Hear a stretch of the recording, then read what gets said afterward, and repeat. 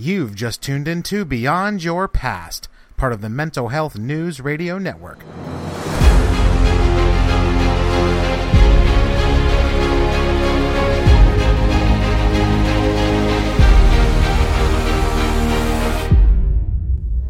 Welcome back to Beyond Your Past. I'm your host, Matt Pappas, certified life coach specializing in overcoming anxiety and trauma recovery. And this podcast is all about helping you move forward from what holds you back.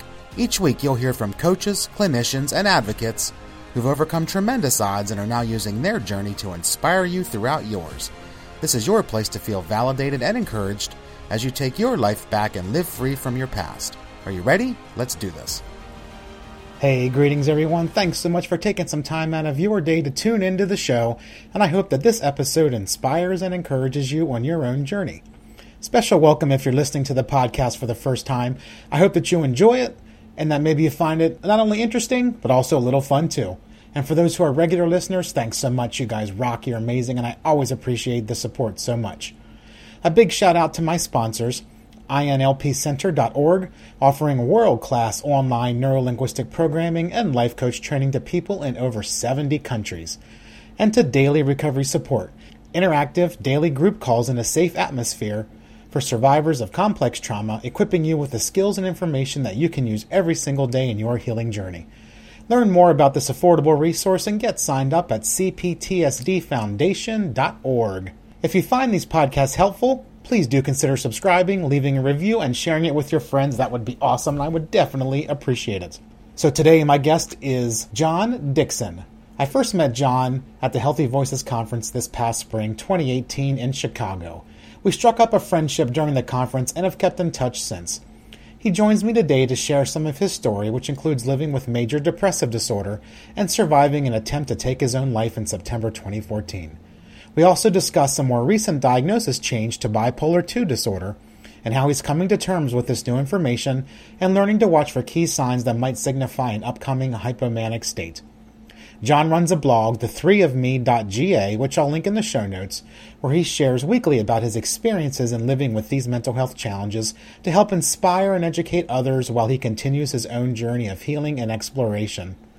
I appreciate John taking some time to come on the podcast and talk with me, and I'm sure that you'll find it informative and definitely enlightening. So without further delay, let's join my chat with John Dixon right now.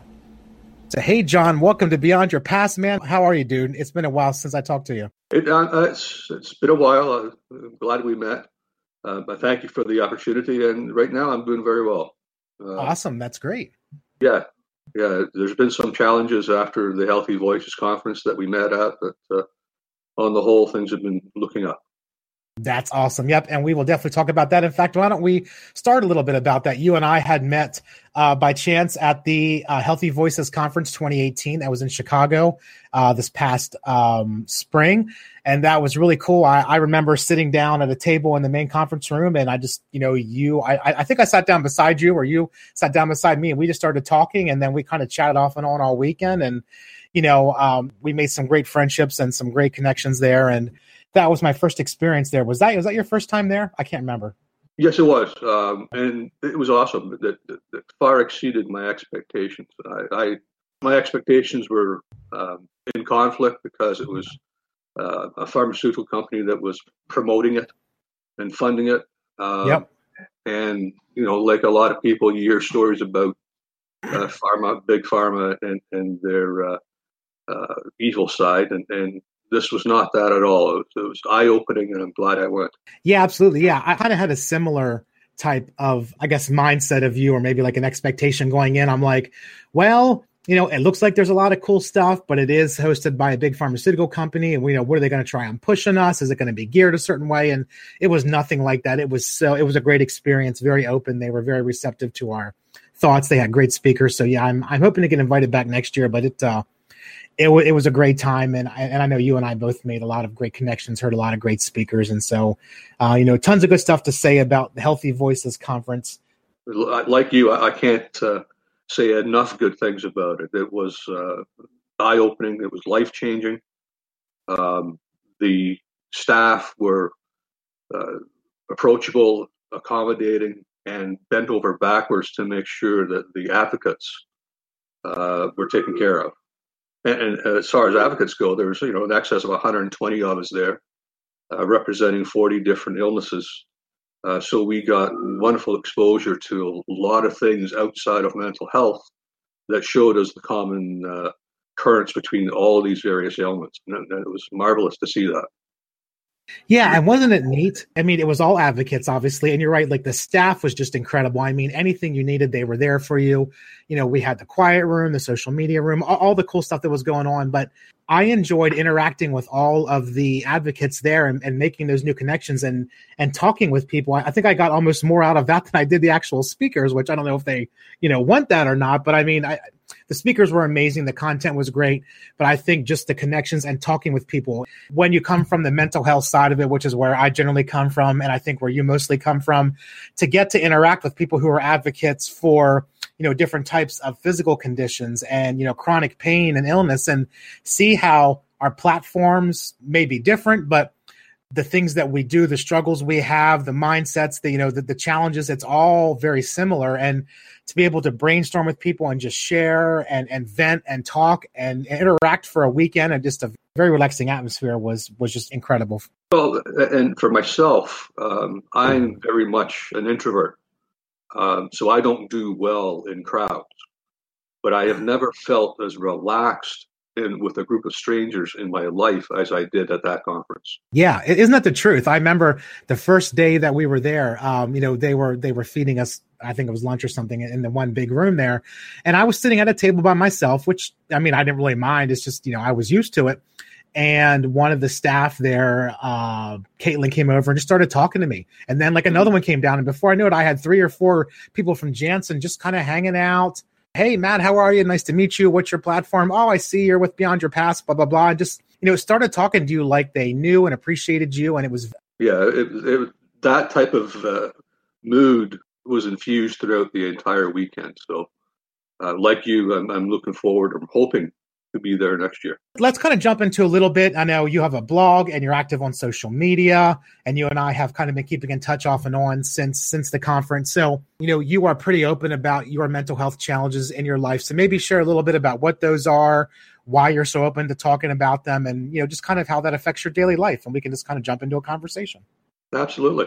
There's really 3 reasons why I'm very open about my mental health struggles. The first one is, it's important for me to show my son that I'm successful in recovery.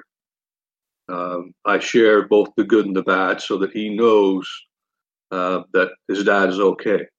And that's important to me because I had the horrible circumstance of having to tell my son that I'd attempted to take my own life. And that's not a conversation that any father should have with their son or any parent, their child. But it's one that I had to have. And in light of that, I make a point of ensuring that he's aware of just where I'm at mentally and physically, so that any concerns that he may have are abated. The second reason why I share is because I recognize that for me as an introvert, I was very closed off, very private, and that fed into the depression that preceded my suicide attempt.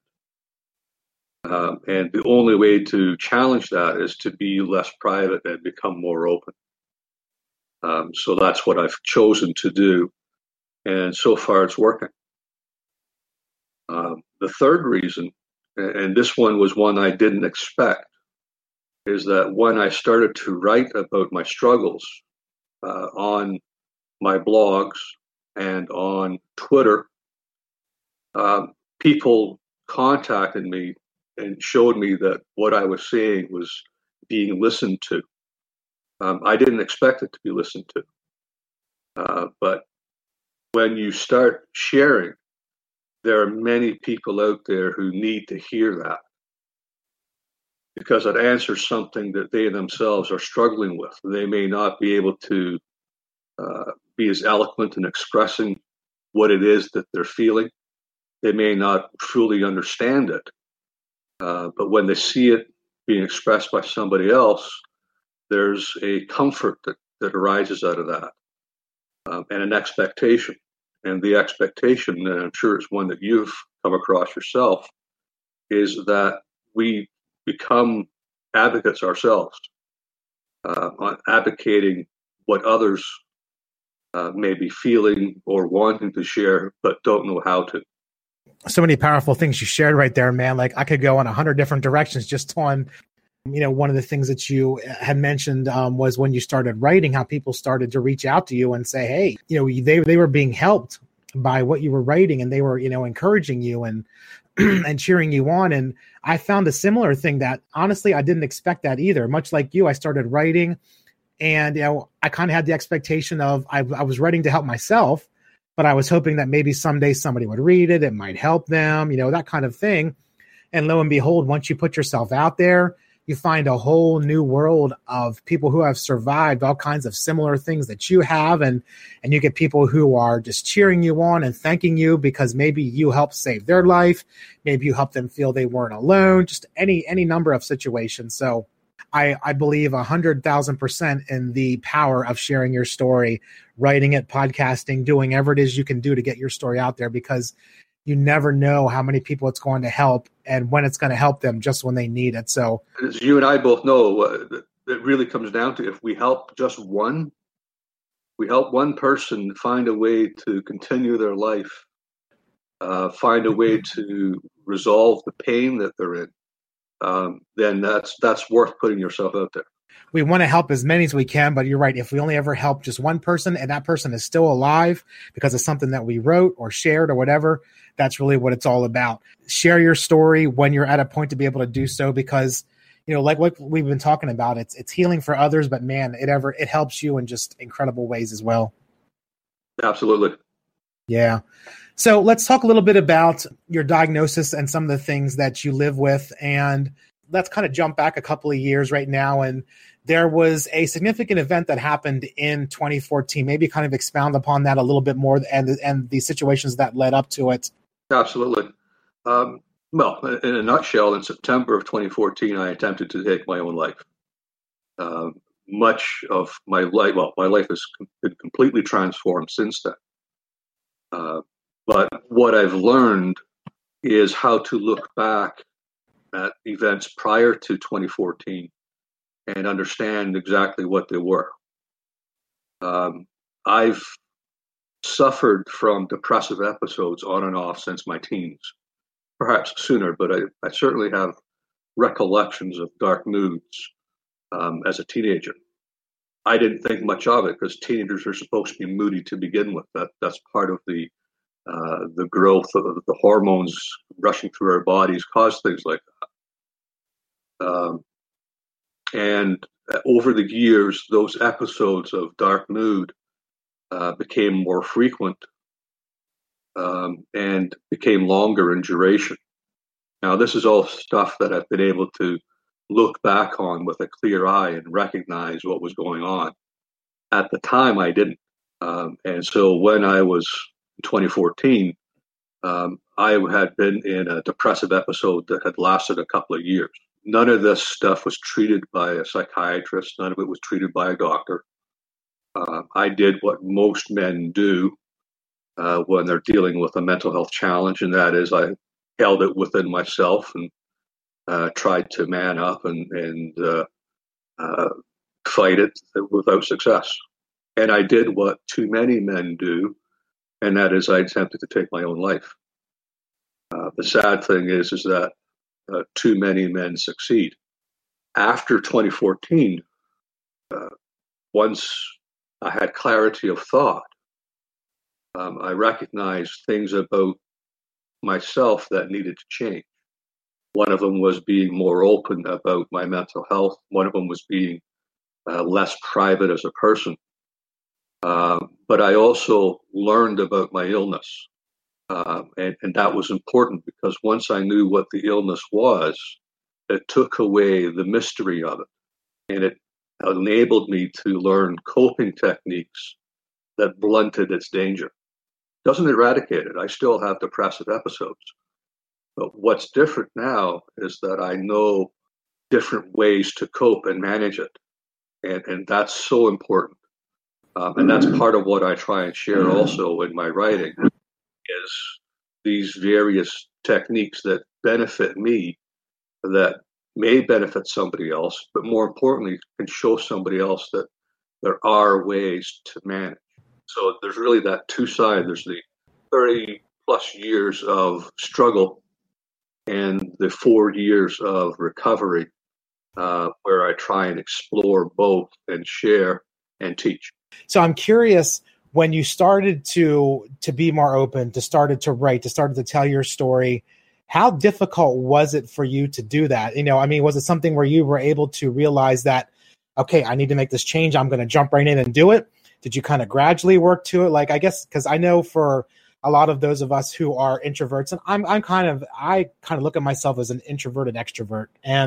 But for so many, just the thought of being able to interact in public or share something vulnerable in some kind of public way is beyond terrifying. So for somebody who was an introvert and isolated so much, tell us a little bit more about how you transitioned into being able to write more and talk more and be more open. And because I would imagine it had to be a struggle for at least a while, right? That's a good question. In some ways, it wasn't a struggle at all. And that is surprising to me is to say, but it's an accurate reflection. I recognize that if I continued to be who I had been up to 2014, then that would lead to another attempt. That was inevitable because clearly, this is part of the clarity of thought I developed. Clearly, if who you are led to that point, then not changing it is only going to lead to that same point. So I had to change. And speaking about it was easy because I was speaking to professionals. I was speaking to a doctor who agreed to take me on as a patient on an emergency basis. I was speaking to facilitators at the Canadian Mental Health Association. I was speaking to a counselor one-on-one, and I was speaking to somebody to get involved in group therapy. They were all professionals, all had an understanding of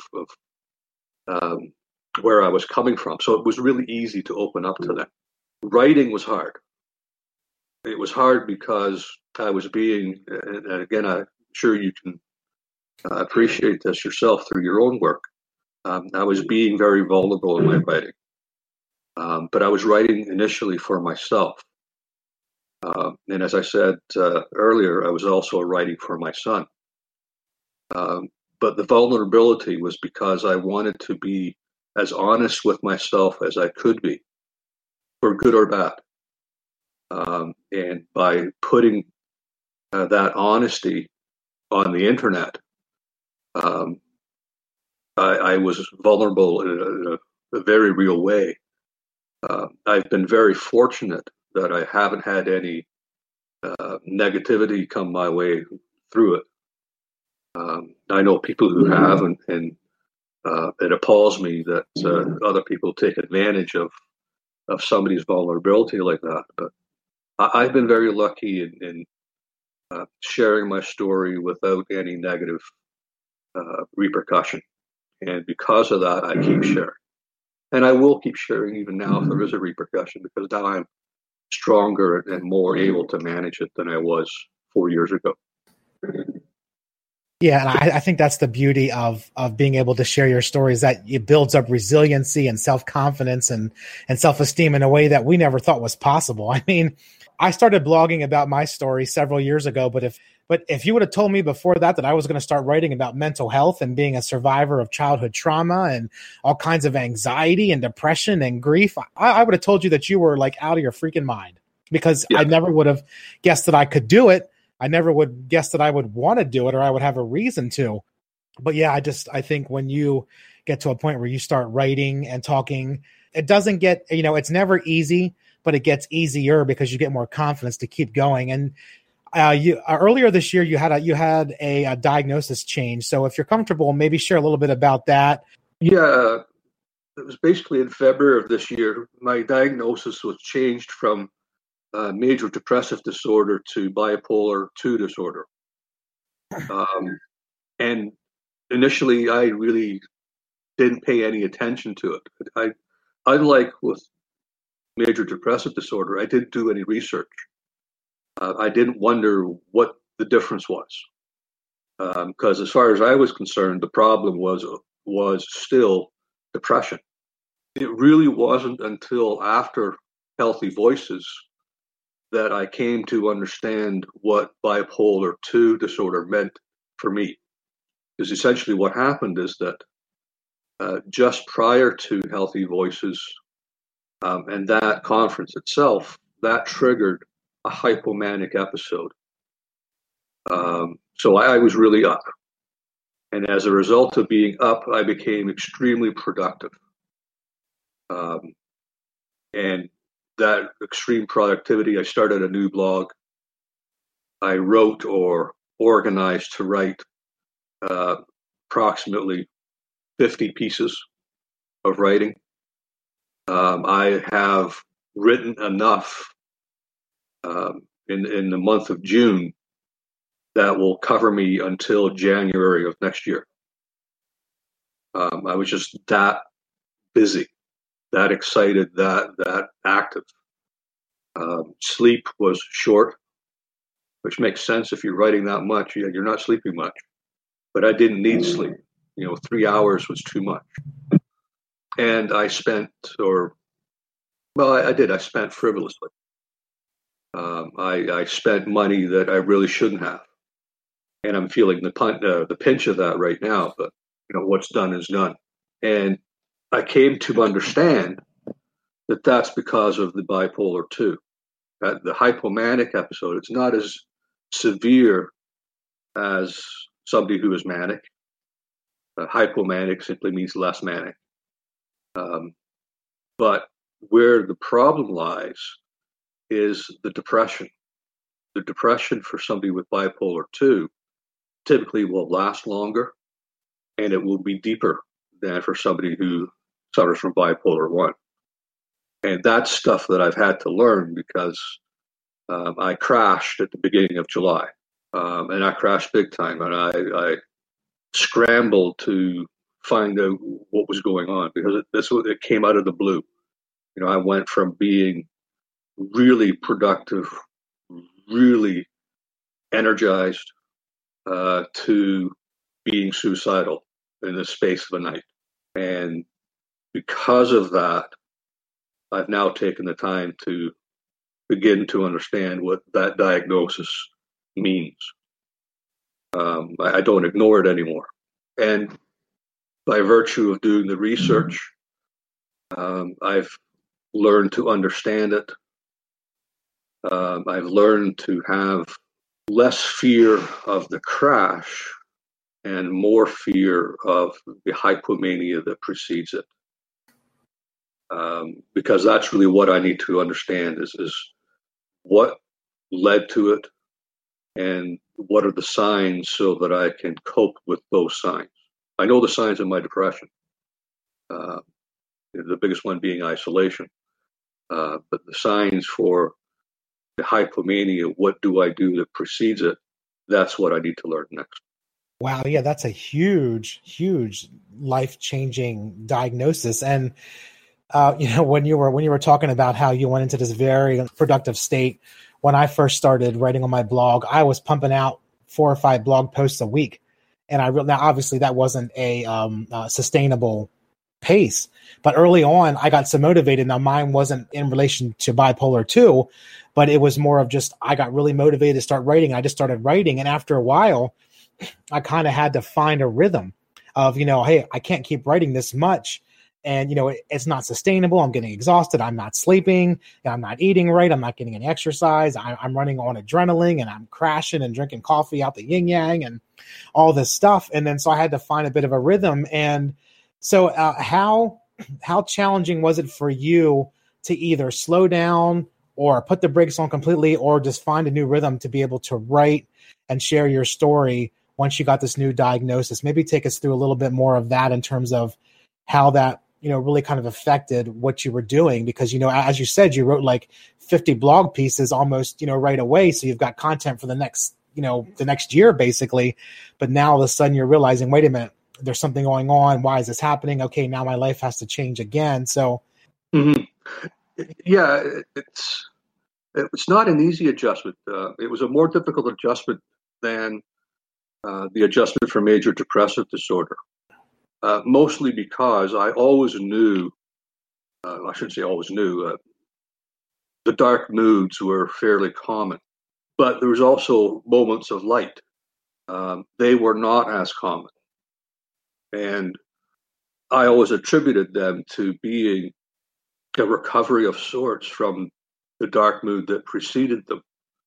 I never looked at them as being two sides of a coin.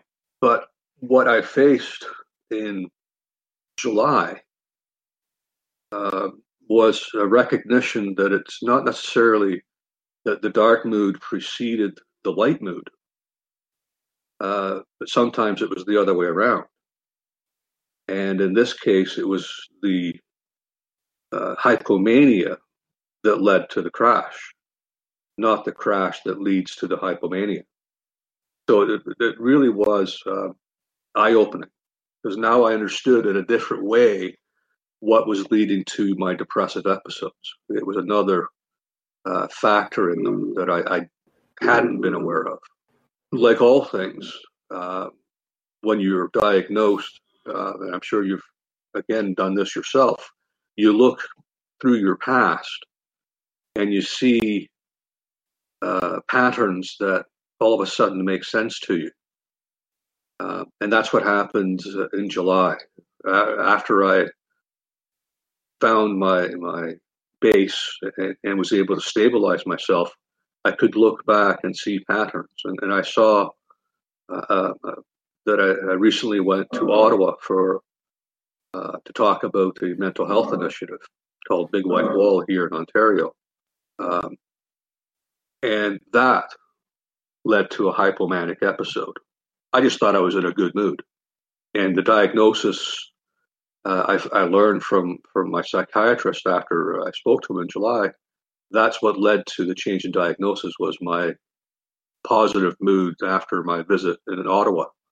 But he hadn't brought that to my attention in a very specific way. He just said I was suffering from bipolar 2. And at the time I was shocked, so I didn't know how to respond to it. So a couple of things that flow out of that for me is, one, put your mental health professional on the spot. If they're saying something is X, Y, or Z, ask them why it's X, Y, or Z. Don't just be satisfied with a statement, and ask about it. Because clearly, if I had asked about it, I would have had an understanding that preceded, events that happened 7 months later. The other thing that comes out of that is my tools helped me when I was spiraling down, when I was crashing. The tools that I have to deal with major depressive disorder help. My wellness toolbox, my self-care plan, my apps on my cell phone, all of those tools helped because they were things that were giving me handholds, and it was important to have those handholds. And then the other thing that helped is as I mentioned earlier, is I finally researched the issue. I learned about bipolar 2, still learning about it, to be honest. But once you learn about the illness, you develop an understanding of it, and it's not as scary as it was because you didn't know. I'm not sure if that makes any sense. Oh, no, it makes perfect sense. And it's something that I had this weird paradox in my head when I first started learning about the things that I had gone through and trying to figure out how much I was dealing with anxiety and what dissociation was and why I was having flashbacks and all these things that we often talk about, how much we hate being labeled with things, especially, having mental health challenges and being survivors of various types of past trauma and whatnot.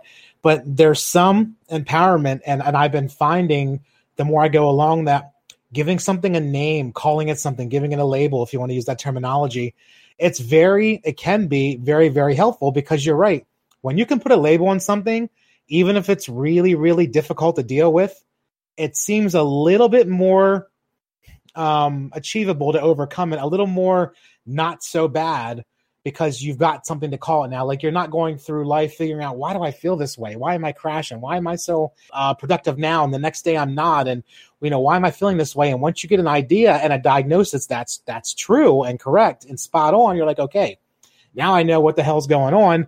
What can I do about it? What kind of research? What kind of self-care works? What kind doesn't? How do I need to adjust my medications or my helping professional? And you start to put your own plan in place and do your research. And yeah, so giving a name to something, having a proper diagnosis is huge. And something else you mentioned real quick too was ask your helping professional questions. Don't just take it at face value. Ask, educate yourself, question them. So often, so many of us go through getting misdiagnosed after misdiagnosed, or that we could have saved ourselves a lot of heartache and hassle and headaches if we would have, learned a little bit about more. So I love what you're doing with the educating yourself and asking questions and really kind of putting your own well-being at the forefront and taking the initiative to investigate the things that you're struggling with. And part of that, when I was a teenager, my family doctor at that time tried to encourage me to go into the field of medicine, because I would ask questions that led to him drawing diagrams of body parts and things. And I stopped doing that over the years. I don't know why I stopped, but that was another thing that I recognized, is that, that was a good thing for me to do. And so returning back to that practice became an essential part of the recovery.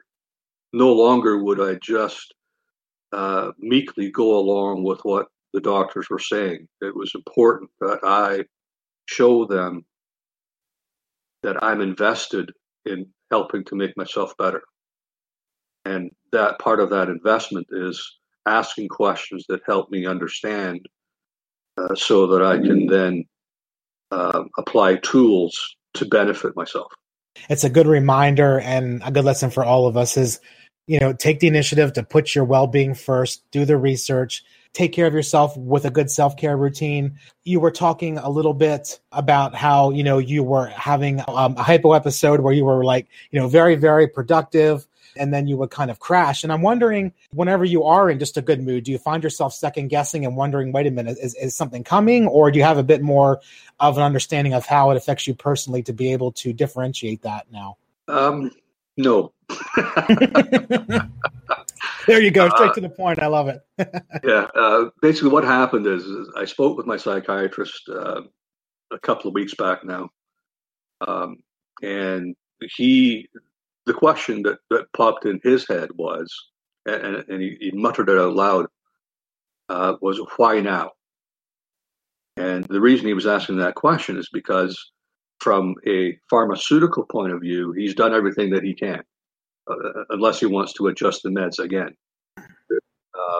But pharmaceutically, I'm in the appropriate range for maximum benefit of one of my medications. I have other medications that are supposed to foster better sleep. So he's partly at a loss as to what to do. And I'm partly at a loss as to what to do, because clearly going from being in a really, really good mood to being suicidal as rapidly as it happened, it threw me for a loop. And so I now have to find, as I said earlier, I have to find what are the indicators of hypomania. One of the indicators of hypomania is poor sleep. Apparently, as you're getting into that state of being, as I mentioned, my sleep was 3 hours was too much. But that happens gradually, like a lot of things with mental health. It happens gradually. The problem is I always have poor sleep because I suffer from sleep apnea. So good sleep is rare. And how do I distinguish bad sleep because of the sleep apnea versus bad sleep or poor sleep because of the entry into a hypomanic state? Haven't yet figured the difference out yet. It's an ongoing learning experience. And I think that's a great way to segue into a future chat with you, is to have you come back later on this calendar year or early next year after, you've had some time to continue to work through it and see how it's affecting you, because dealing with mental health challenges, things can change obviously in a hot second. And so it's always helpful to get perspective to see how somebody's dealing with it, because you always get insight, and you can say, you can take what they have, what they share in their journey, and use it to your advantage. But let's tell everybody where you can find you, your blogs that you had mentioned, Twitter, and any other social media you want to share. Twitter. My handle on Twitter is at ZELANDROID 009. Zelandroid 009. On my new blog is the3ofme.ga, and the other ones right now are kind of stagnant, and they're likely going to remain that way, only because I've really put a lot of energy into the3ofme.ga, and that's where my heart is. It's increasing the story. Something that I learned at Healthy Voices was the importance of story, and I realized there were parts of my story that hadn't yet been shared, and so that's what the new blog is doing. It's published weekly, every Thursday at 10 a.m. There's a new post, and I'd love for people to stop by and have a read. Yeah, absolutely. So I will put the links to your social media, to the new blog there in the show notes in the blog post. John, this has been great, dude. It's been great catching up. More power to you as you continue your journey, continue healing, continuing to learn about yourself and your new diagnosis. Definitely stay in touch, and we will bring you back in the future to see how things are going. So thanks a lot, my friend. It's always great to talk to you. I appreciate it, Matt. Thanks very much. Thanks for listening to Beyond Your Past, part of the Mental Health News Radio Network. Information shared on this podcast is intended for educational and informational purposes only, and is not a substitute for or supersedes professional medical help or mental health counseling. Thank you again to my sponsors, INLPcenter.org and Daily Recovery Support. I hope you'll consider checking them out, as they've joined forces to help keep the lights on here at the podcast and help Beyond Your Past reach as many as possible with a message of hope. If you'd like to learn more about working with me as your coach, or if you're curious about what life coaching is and how it might be right for you, then head on over to beyondyourpast.com and claim your free 1-hour session where we can talk about the struggles in your life in the areas of anxiety and trauma recovery and see if coaching might be a great fit for you. Thanks again for listening, and I do hope that you'll subscribe to the podcast, leave a review, and share it with all your friends. See you next time.